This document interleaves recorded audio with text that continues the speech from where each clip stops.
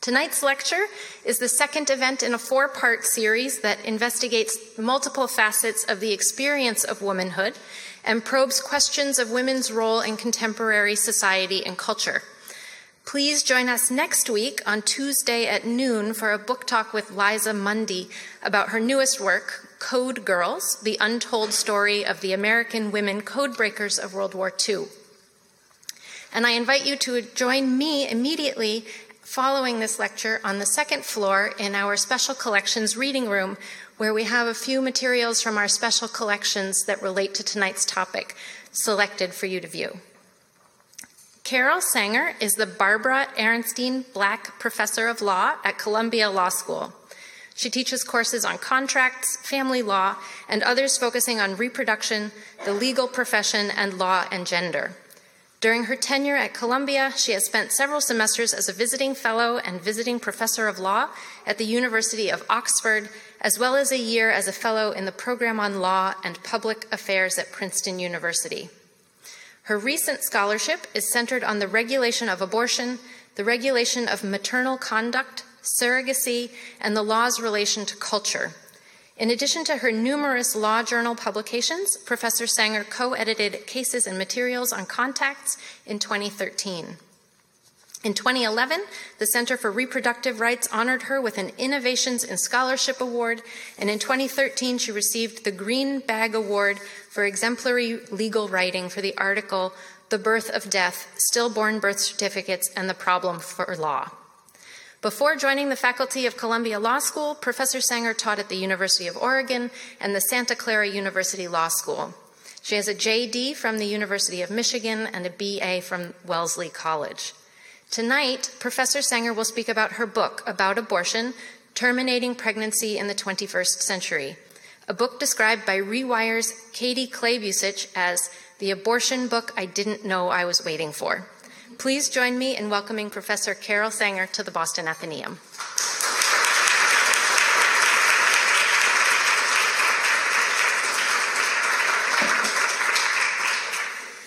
Thank you very much for this warm and lovely introduction, and for the exciting invitation to speak here at the Athenaeum. It's an honor to be here. Among other reasons, this is my first ligature. And I'm very grateful for the chance to share aspects of my book with you in this stunning setting. I would like to begin by telling you how this book came about. I started thinking about abortion as something I was willing to spend sustained intellectual time with during the first Obama administration. I teach family law, and there isn't that much abortion or reproductive rights in family law. Abortion is reserved for constitutional law. And I thought, okay, the doctrine, you get that, privacy, how it fits in. But I felt something was seriously missing from a too dry and too doctrinal of a look at abortion. So I slowly pieced together the things I was interested in finding out that involved how women experience it, how they experience, and particularly how they experience the law that regulates the process that only women undergo. Now, the reason that the Obama administration sort of gave me a chance was that for once, everyone I know who works in this field was not we were no longer working under the doom cloud of Roe's repeal. It was like, okay, we're going to have like 8 years where we can think about things more soberly and without the pressing need of always thinking that another case was going to be brought that would attempt to overturn Roe. And of course, from my mind, I thought, 8, I'm going for 16. And then I thought, no, 20, kept going out. Now we know that that's not how things turned out. And Vice President Pence has pledged and did repeatedly throughout the campaign to consign Roe to the ash heap of history where it belongs. And having made serious inroads into the integrity of the environment and our national immigration policy, the Trump administration has finally turned its sights to the matter of women's reproductive rights and health. and they're coming at it very, very strong. In the last 2 months, we've seen lots of, they've geared up. They've manned the Health and Human Services Department, and we can talk about this if you want, but I'm going to continue not on current topics, not on current events. The target of all this has been the pro-natalist targets of contraception and abortion. So joining the states, the federal government is now on the march to make abortion harder and hardest to get, legally, financially, emotionally, practically. Now, the timing of this book, New Ways to Think About the Relation Between Abortion Practices, that is what people do, and abortion law, and New Ways to Think About Fetal Power, and about men's relationship to abortion, was not meant to coincide with the renewed commitment to what our government now calls the culture of life. That is a phrase first introduced by President Reagan and used by both of the Bush presidents to refer to a society where life is supreme, life meaning prenatal life from the moment of conception. And I want to say I'm not calling this a maternalistic policy because no one helps mothers at all. It's just a pronatalist policy of getting babies out there and then, take them home. But there's not the sort of supplementary thing that you would see in France where they have pronatal and maternalistic policies combined. Now, so the argument that I want to stress and spend most time with tonight concerns what I call abortion non-disclosure, or the reluctance of women to talk about abortion at the level of individual experience. That's the first topic. The second is the response to abortion non-disclosure, which is the possibility of normalizing abortion, normalizing the word, normalizing the practice, and I want to be very clear so that it's a word you can say. I remember that I was at a cocktail party 25 years ago with people who then looked very old to me. I've exceeded their age. And a woman said to her husband, I didn't know any of them, said to her husband, honey, when did we go to Paris? And he said, I don't know when we went to Paris. And she said, it was the year I had the abortion. And when she said that, I took a step back because I assumed the floor was going to open up and hellfire was going to raise up. And I didn't want to get stuck in their maelstrom. So, of course, that didn't happen.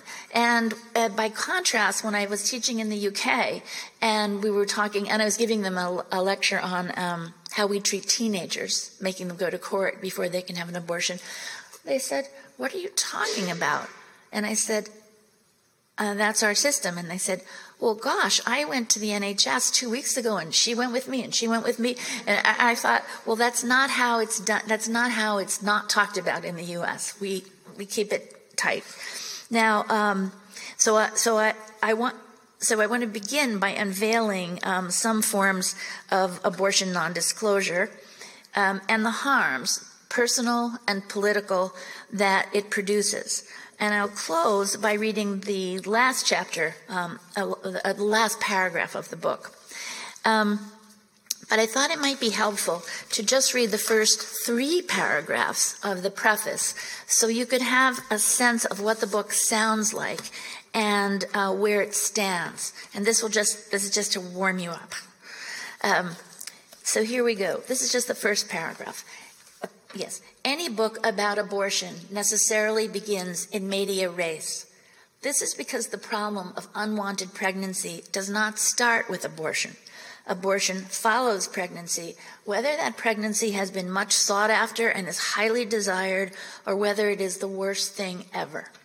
Pregnancy, in its turn, follows sexual intercourse, in most cases, whether that intercourse was calculated, casual, or coerced. To say that abortion falls in the middle of things is to say that abortion is located at a discrete intersection in women's lives. On the one side, there is pregnancy. On the other side, there is non-pregnancy and the status quo with regard to the number of children. A mother of two remains a mother of two. A girl does not become a mother. Second paragraph.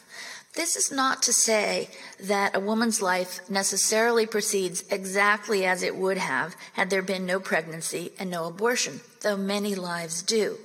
For some women, abortion registers as a profound loss. The date or projected date of the birth, sometimes reflected upon, sometimes commemorated for years to come. For many others, the core reaction is one of relief and the welcome return of the preferred, at least for now, non-pregnant self that almost got away. Still other women experience both relief, the most widely reported emotion after abortion, and some form of what I would call wistfulness. Not regret, but wistfulness that the decision had to be made because the circumstances around the pregnancy, partner, finances, obligations, plans, were just not right enough to proceed. And here's the last paragraph. In this way, every abortion has a context, a set of befores and imagined afters that inform how women's decisions about abortion are made and how they are experienced. It is as though on the chronological spectrum of a woman's life, a notional pushpin has been planted on the spot marking the decision. That same pin marks the subject of this book, how women confront and decide about unwanted pregnancy within the complicated structure of constraints, personal, culture, and legal, that frame the issue of abortion in modern America. So that gives you a sense. Now, I should say that the arguments in this book were framed by two existing commitments.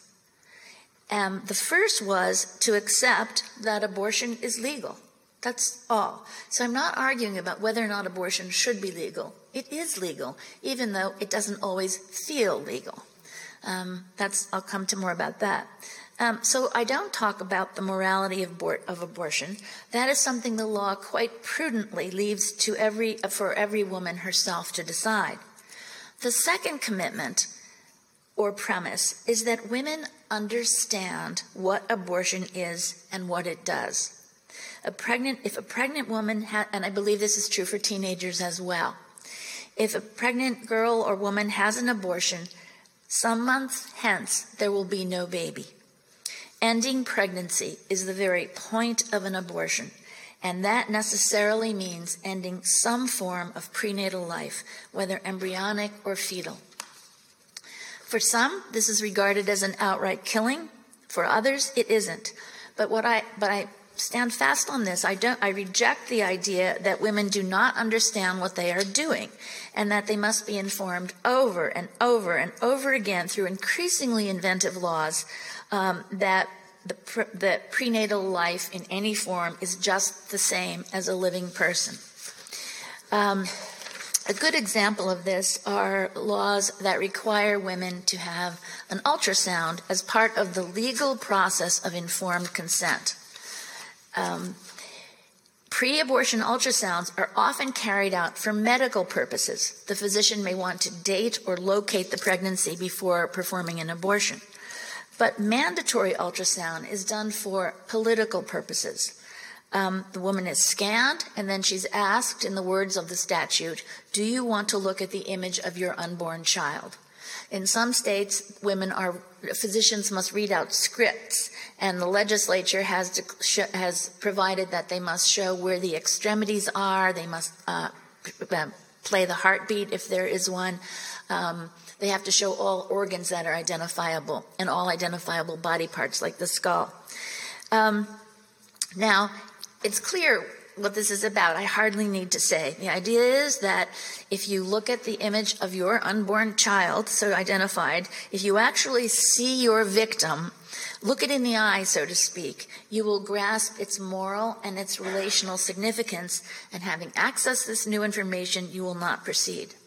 This is quite clever in the sense of diabolical, in that it commandeers a practice, the happy moment of the first ultrasound, that women with wanted pregnancies and anticipate, bring friends, get multiple copies of the scan, put it on the refrigerator. I've seen it on Christmas cards. I mean, it's baby shower invitations, another place it pops up. And it takes that kind of social moment, the sort of like first act of showing the baby's pictures, like a first act of prenatal care, in a sense. People like to show those. And makes women who aren't going to, whose pregnancy is very finite in duration, undergo it too. So as you're lying there, women know how they're supposed to feel, and they know that mostly they don't feel that way. So this is quite cruel, I think. So in this way, the regulations are not out to obtain medically informed consent so much as morally informed consent. And if women didn't get the idea of what they're supposed to think about all this from the ultrasound requirement, they'll get another chance when they learn, as part of the informed consent procedure, that they will have to bury or cremate the aborted fetal remains. This is a new one. This is one of the latest regulations that Texas and about 10 other states have already imposed. And there's a huge network of anti-abortion lawyers who have a template, and they pass the material around from state to state, so the legislation all looks quite the same. Okay, so that's the latest twist or twisted requirement in the anti-abortion arsenal, this having to bury fetal remains. Okay, now we know that being required to look, or even voluntarily looking, as many women do in Canada. There are many doctors, when it's not a requirement, say, would you like to see the ultrasound? Some look and some don't, and it doesn't change people's minds. And so what's going on?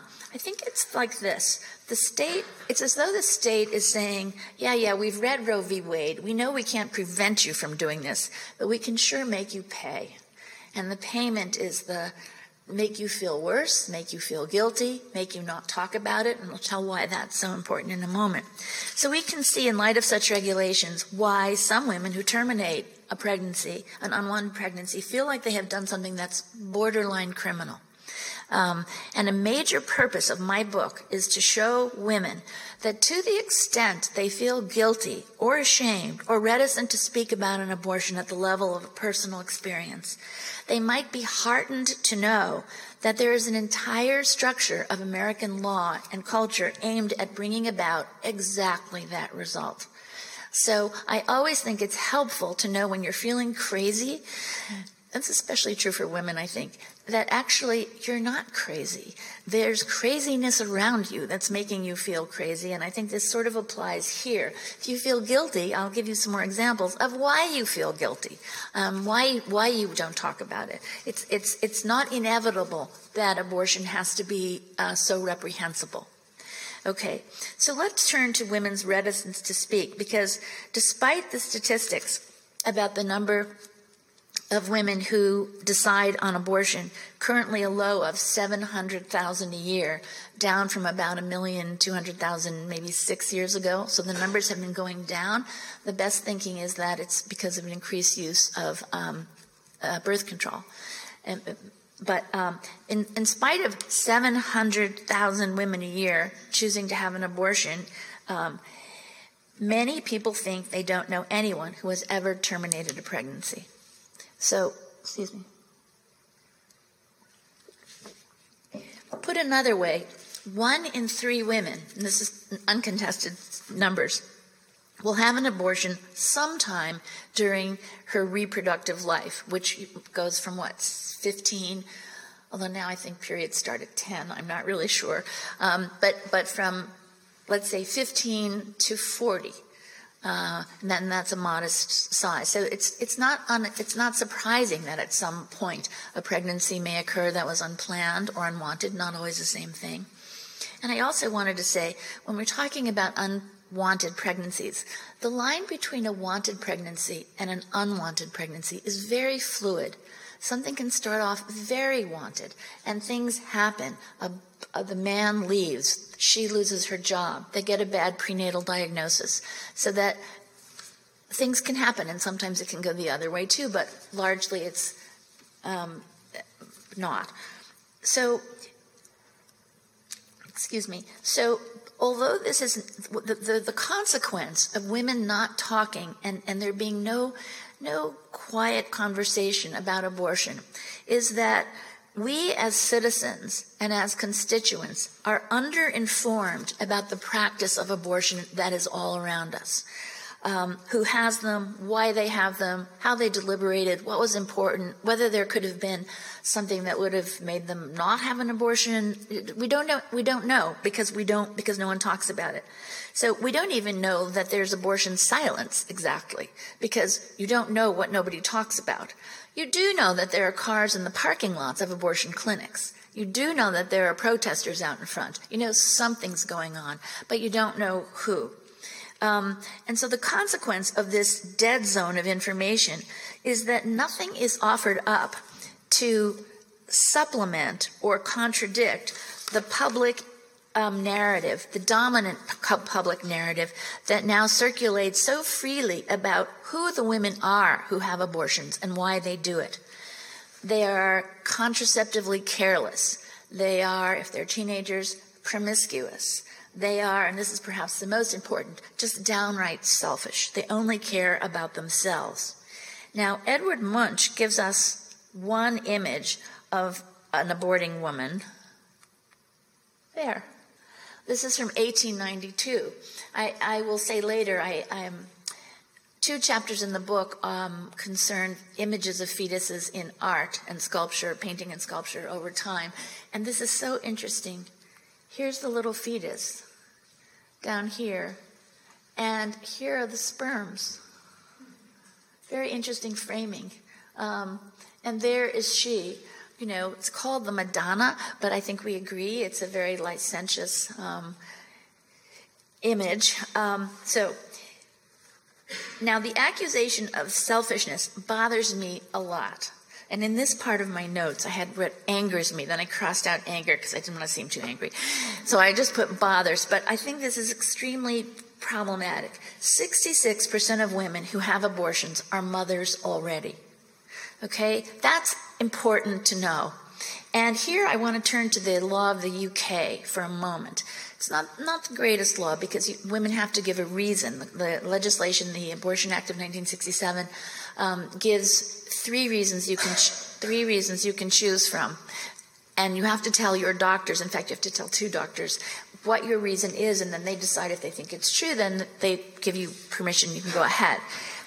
But the third reason is the one that interests me the most. It is that the woman is seeking an abortion because not to do so would affect the mental or physical health of the woman or her existing family or her existing children.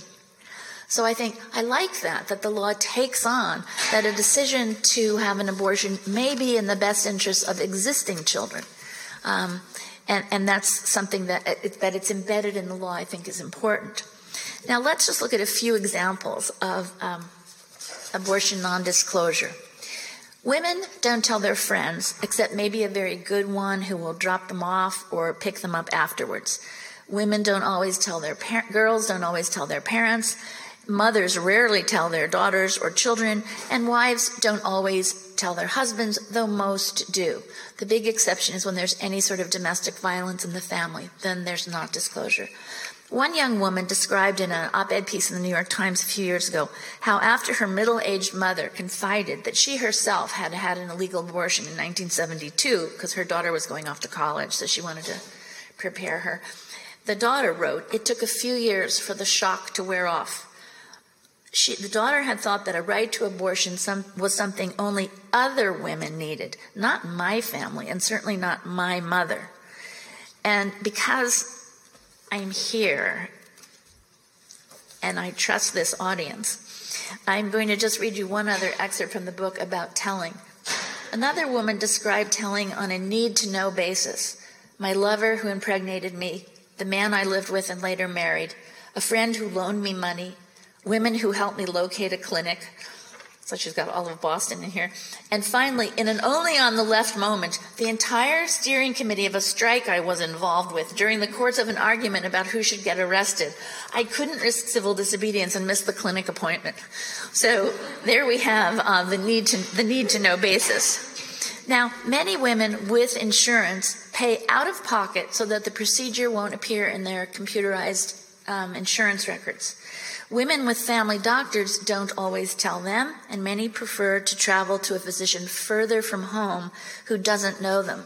And here, when we're in a metropolitan area, we don't feel that so much. There are many options here. It's quite different in the Midwest and in the southern states and the plain states. So where there may be one or two clinics in a state. So this traveling is important. Even clinic waiting rooms risk unwanted exposure. As one patient explained, you don't want to know who's here, and you don't want to be recognized, and you never want to see them again. And I'll just say that there's been some interesting work done on, it's like a trickle-down theory of secrecy. Now, women don't want to buy their home pregnancy tests at the local pharmacy. They want to go further away. As one woman said, I don't want that kid in the Walmart knowing that I think I might be pregnant before my family knows. So they traveled to do that. And the home pregnancy test was a very big revolutionary thing because it put the control over whether you know you're pregnant back in the hands of women and not in the hands of a doctor. And I must say, I had in previous having given this once before, I said, and so it had nothing to do with doctors or rabbits. And no one had any idea. I was college audience what I was talking about. They said, did you mean to say something else other than rabbits? I said, no, I meant rabbits. And they said, what do they have to do with it? I said, I never knew. But, okay, consider this little example. If you sign up with a new gynecologist, you have to give a reproductive history. And you're always asked, how many pregnancies have you had and how many live births? And I would say that I don't think these are always filled out in complete candor by women who just, even though it's with your doctor who you trust. Okay. Now, one way to describe these various forms of concealment is as an exercise of privacy. And we know the Supreme Court in Roe v. Wade located the right to choose an abortion in a constitutionally protected right to privacy. And I use privacy here to mean not only the right to make the decision, but the right to keep it to yourself. And this is something called informational privacy. Who gets to know what about you? And we think that informational privacy falls within a zone of personal control, that something is yours alone to reveal, not because it must be hidden, because it's nobody else's is beeswax, what you're experiencing. So despite our hugely indiscreet and confessional culture, I don't need to give any examples, there still is an established right to be left alone, which most people regard as part of their social due. Cecil Labat characterizes this aspect of privacy as, quote, control over access to what one takes to be one's personal domain. Now, abortion is understandably just such a matter. It's known that there are certain things people don't like to talk about with anyone. And there are 4 particular areas that are surrounded by privacy. Things connected to the body, things connected to sex, things about reproduction, and medical treatment. Those are things that people are sensitive about. And I want to stress that I think there are connections among these things. So, for example, there's huge connections between sex and reproductive decisions. Because if you take just teenage girls who don't want to tell their parents, many of them don't want to tell their parents, not because they're pregnant, but because the pregnancy reveals the sex, and they weren't the kind of sort of upstanding daughter that their parents thought they were. So this is, and when girls explain this, because when you go to a hearing before a judge, they often ask, tell me why you can't talk to your parents.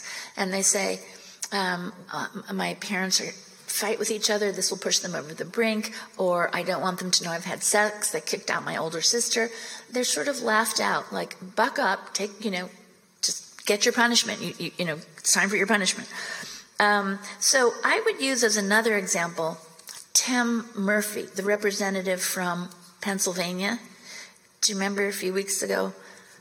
I mean, every day we have something new that knocks the last day's news out. But if you can recall, he resigned from the the house to spend more time with his family, because his married lover, had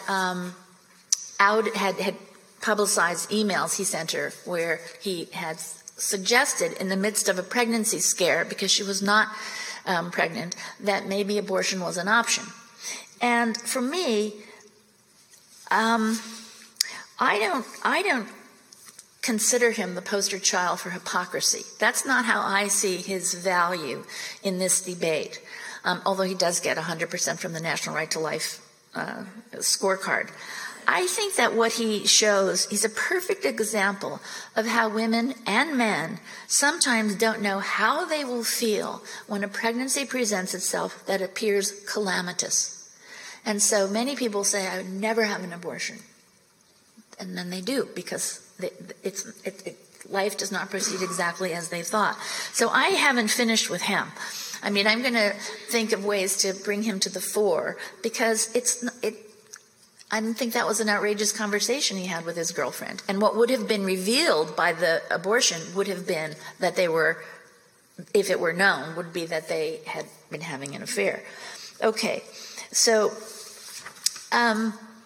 that's enough for him today. Now, there is another way, this comes to the point. There's another way to characterize why so many women keep their abortion intentions or their abortion histories to themselves. And this is not as a matter of privacy, but as a matter of secrecy. So I want to make this distinction between abortion privacy, privacy being something that you do as a matter of your own autonomy or your agency. It's an empowering thing to keep something private when you don't want anyone to know. But I want to contrast that with secrecy, which I think operates from a different motivation. When you keep something secret, I'll suggest it's because you fear that if you don't, harm will follow. And keeping abortion secret is often a response to a woman or girl's to the threat or prospect of harm, whether it's harassment or stigmatization or fear of violence, depending on where you live, or loss of cherished or important relationships. So these are real concerns. Clinic protesters armed with nothing more than smartphones have posted women's pictures online, contacted the parents of pregnant minors, and sent abortion patients hateful literature in the mail. Those are just 3 easy examples. Moreover, and here's the part that's perhaps distinctive to abortion, what the Supreme Court has called the specter of exposure is not time limited, but it lurks over time. Questions about past abortions have turned up in connection with all sorts of activities, employment applications or interviews, political campaigns, and custody fights. We had a doozy of a fight about 2 years ago in New York City where the wife was Catholic, and somehow the husband got a subpoena for her medical records and found out that she'd had an abortion after they separated, and she got pregnant by somebody else. And he was permitted by the court to introduce that into the custody fight on the grounds that it would show her true character, a good Catholic woman who killed a baby and also lies about her true beliefs. It was pretty outrageous, but there it was, and it was all over the Daily News, which is a rag, but nonetheless, lots of people read it. So these threats of intrusion or exposure suggest to me the kinds of pressures that push the motivation for non-disclosure from the preference for privacy to the perceived need for secrecy. And if you think about it, the law sometimes recognizes the need for secrecy around abortion. Women challenging abortion laws in court are permitted to use an alias. So think of Norma McCorvey, who died last year. She became the anonymous Jane Roe. And I got very interested in this because I'd never given any thought to how do you go into court under an alias. Court procedures are supposed to be open. Defendants are supposed to know who sued them. I mean, you're supposed to know, there's public record. And so I found that under the Federal Rules of Civil Procedure, court rules, that there is a way you can apply to the court to have your party come in as under an alien and come in anonymously. And the ground for doing it is, quote, the common thread is the presence of social stigma or the threat of social stigma or physical harm attaching to the disclosure of identities. And then the court listed, this is in a case, the court listed the kinds of things that you can get on a DOE designation for: mental illness, same-sex prison rape, homosexuality, transsexuality, and the abandonment of your children. So you see that abortion is in with a bunch of activities which we don't generally find, when this decision came out, which were sketchy. And so we see how abortion lines up with other things that get this anonymous treatment. Now, of course, appearing under an alias or entering a clinic accompanied by tall escorts so that your face can't be seen increases the appearance of furtiveness. You look sneaky. Girls who go for these bypass hearings have to miss school. They have to have a story about where they were.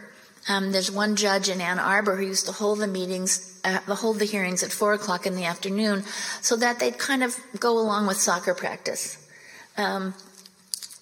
Okay, and consider here the mandatory 72-hour waiting periods. I don't know if you're familiar with this, but in many states, if you you make an appointment with the clinic, you go to the clinic, they do the ultrasound, whatever else they have to do, and then they say, now go home and come back in 72 hours and you can have the procedure. And the purpose of that is because probably you hadn't thought hard enough about whether you wanted an abortion or not, and you need to go home and think about it. It's quite infantilizing, but that's how it works. And Iowa is the latest state that just did this. It's under a 30-day review. But when you think about it, and I'd like to stick with Iowa, where there aren't that many clinics. And then I want to say something about telemedicine, if there's time.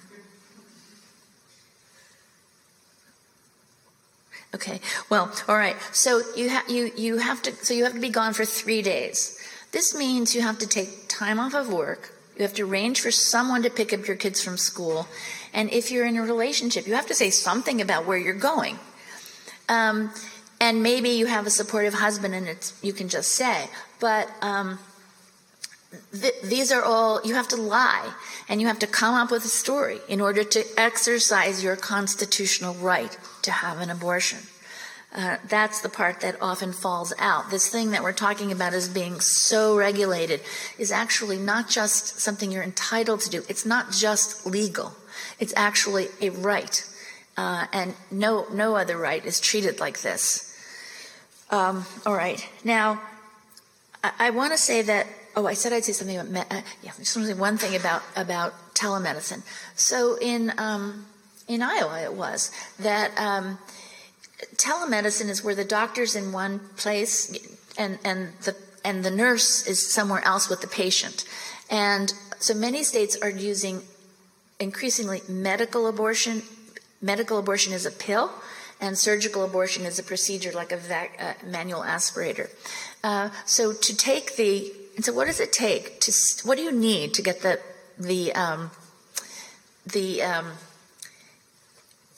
to be prescribed this dual pills? You get 2 sets of pills. Well, you need to have a pregnancy test because you have to make sure you're pregnant.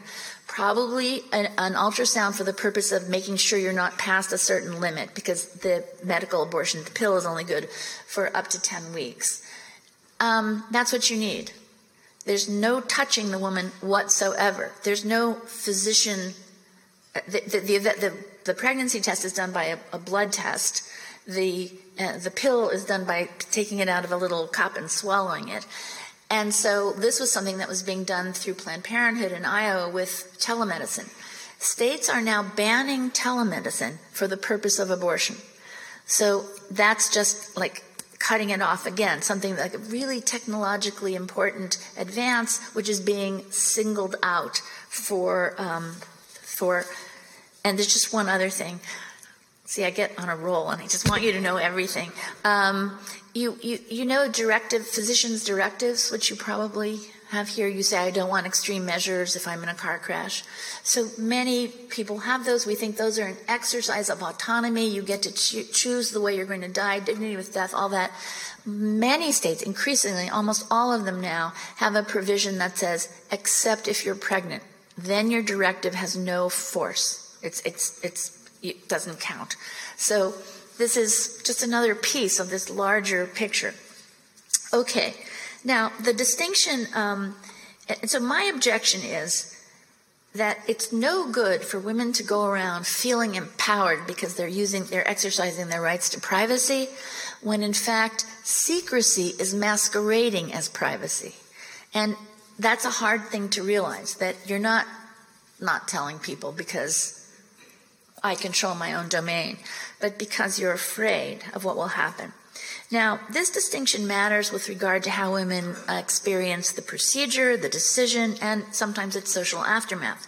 Shame makes everything harder. But abortion secrecy has consequences beyond the experience of individual women. It affects how abortion is discussed at more public levels. And so I want to introduce a trickle-up theory. We have private talk. This can move to a broader public talk, and I don't mean standing on a soapbox in the wherever you keep the soapbox here, but I mean it gets into more discussion at a broader level. It's something that abortion is something that might be discussed and not no one is terrified to talk about it. And that in turn leads to greater political discussion. And I want to give you the example, what I think. We now have a distorted political conversation about abortion because we have no counter story. We don't know that 2/3 of all women who have abortions are mothers. We don't know who they are. And I believe that everybody probably cares about someone who had an abortion. They just don't know it. And that seems to me a real lost opportunity for the most quiet sort of political activity. Women don't usually think of themselves as political actors when they just live their lives. But I want to suggest that having a conversation, noticing a junior cousin or someone in your family is like looking for someone to talk to, is a place where there's room to make this small gesture. And what do I think it's going to accomplish? Well, I think that the best example I can give is in a 30-year period. So do I think moral change is possible, that we can be persuaded to see things differently? In a 30-year period, homosexuality, as it was called 30 years ago, moved from being a mental illness diagnosis and a crime to marriage equality. That's in a generation and a half, which is a very small period.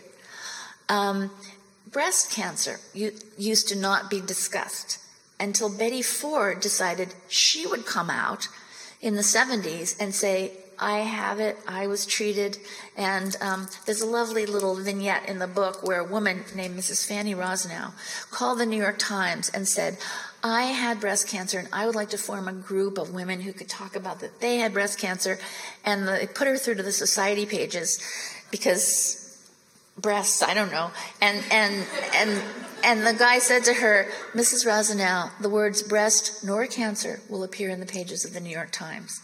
So I was just thrilled when Angelina Jolie had a big smacker of an article that had described in great detail all the procedures she had, the reconstructive surgery and so forth. So things do change. And you may recall that the slogan for the early breast cancer awareness was, don't die of embarrassment.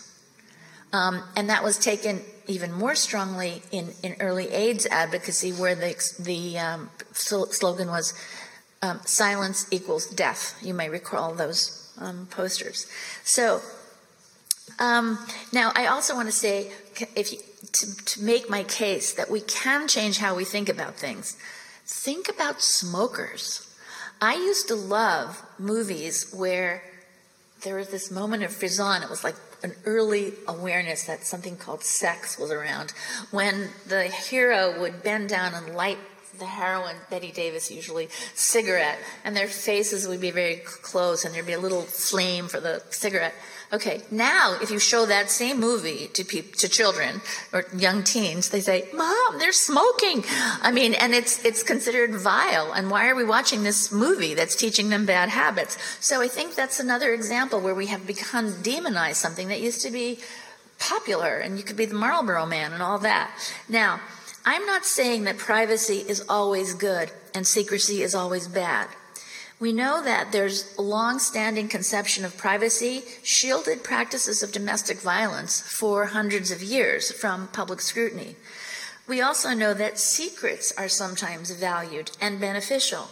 There are pastoral secrets, trade secrets, lover secrets, national security secrets, and so on. What matters, I think, is that we recognize the qualitative difference between these two modes of concealment, privacy and secrecy, when the subject is abortion. When set alongside privacy, secrecy reveals itself as a far more ominous proposition, more psychologically taxing and more socially corrosive, even if it may make the secret keeper feel more secure.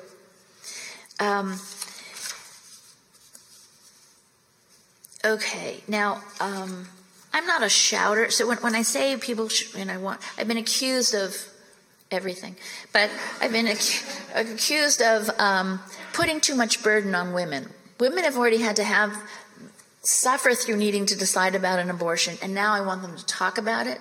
Well, I do, but I don't want them. I'm Lindy West, who some of you may know, or Amelia Bono have organized a group called Shout Your Abortion. And they shout at rallies, and they shout wherever they want to shout. And that's good for some people. I'm not so much of a shouter, but I think you choose your moment, and you can become a resource for somebody else, and that's incredibly important. And that public discussion will in turn affect the substance eventually of political discussion. We got marriage equality in part because kids told their parents, "I'm here, I'm queer, get used to it." Whatever, that was one of the slogans. And congressmen too realized that their children were being denied rights that other families had. Now, and the reason Amelia Bono started this was because she wrote an email to Lindy West that said, "Why am I not telling anybody about this? I live in one of the most liberal cities in the world. I know everything about my friend's sex life," and I won't repeat some of the things she has in there, but I had to ask the Harvard whether the word penis was okay in the book, and they said, "I don't see why not." I said, "Fine, there it is." So she said, "I want to thank Planned Parenthood. They saved my life." And Gloria Steinem, in her most recent autobiography, dedicates it to the London doctor who in the 1960s gave her the go-ahead to have an abortion. And he did it, though he made her promise something in exchange, that she would promise to do something with her life. So I think she did. Now, okay, so yeah, there are many things we haven't talked about in the past. Miscarriage is one. That is now something women can tell a friend about and find a huge amount of comfort. I teach a course on abortion in the spring usually, and when the students go home for spring vacation, this has happened every year, they come back and they say, a funny thing happened when I went home. My mother saw my materials, and she said, "Hey, you want to go for a walk after dinner?" And then followed a revelation. And a counter version to that happened to me last week. I was just walking down Broadway in my zone of privacy, and a friend came up and said, "Hey, I just finished your book. And the minute I finished it, I did just what you wanted me to do." And I thought, my book does not come with instructions. It doesn't come with a link to a YouTube video on what to do. I said, And she said, I called my daughter immediately and told her that 26 years ago I had an abortion. So I said, I don't know what, I said something like, well, how did it go? Or I didn't know what to say. And she said, and you know what my daughter said to me? She said, "Mom, If you felt you needed to unburden yourself, I'm glad you called. So that was a surprise. Now, talking is just one social mechanism. Oh, I've gone over. Okay, wait. Let me see. I'll stop. So I'll give you one example. So there are other ways to have things come out, and I'm just going to use the New York Times as one. The New York Times is very influential in normalizing same-sex unions because in their marriage section, which used to be called weddings, they changed the name to celebrations because they put out an announcement they wanted to include same-sex unions, commitment ceremonies. This is before marriage. And so I thought, bold. And I teach family law, so I always read those sections because also it's fun. I think I've just about aged out of doing that. But okay, so I read them forever. And 4 years ago, I came upon the huge wedding announcement of Udonis Haslem. Anybody? Plays basketball for the Miami Heat. And his wife, I won't read it to you, and his girlfriend, he married his sports casting girlfriend, and they announced in their wedding announcement that they'd had a kind of rough spot in their sophomore year because she got pregnant and he was practicing for the NBA, which I didn't know you could do, and they had to make a decision about an abortion. And so that was just in there with who made her dress and what the cake looked like. And I thought this is a moment. This is important. So the next day, the pro-life blogosphere was like blowing up and saying, the New York Times was just trying to normalize abortion. And the pro-choice blogosphere was saying, hey, the New York Times was just trying to normalize abortion. And I thought, yes, that's quite right. Now, I just wanted to, two last points. Oh, I'm almost done. I haven't said anything much in this lecture about the fetus, but the book itself takes the fetus very seriously. And one thing I wanted to do was, I researched as much as I could about how the fetus appears in art and in sculpture over time. And it's fascinating. And it goes back to Mesoamerican sculptures and up to Damien Hirst, who just put out some big fetuses in Saudi Arabia, I think. Okay, but this is one that I really like. This is a silk tapestry piece, a piece of it. It's much larger. About 1410. It's in Belgium. It's in Frankfurt now, but it came from Belgium. And you can see the little baby Jesus here, and then the little John the Baptist right there. That's Mary, and that's Mary, and that's Anne, her pregnant cousin. And so I thought, what do you know? Little homunculi riding along.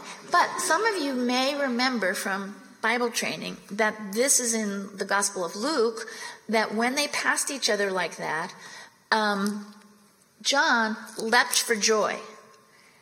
And so, so that was nice. He felt the divine presence of Christ, and he leapt for joy.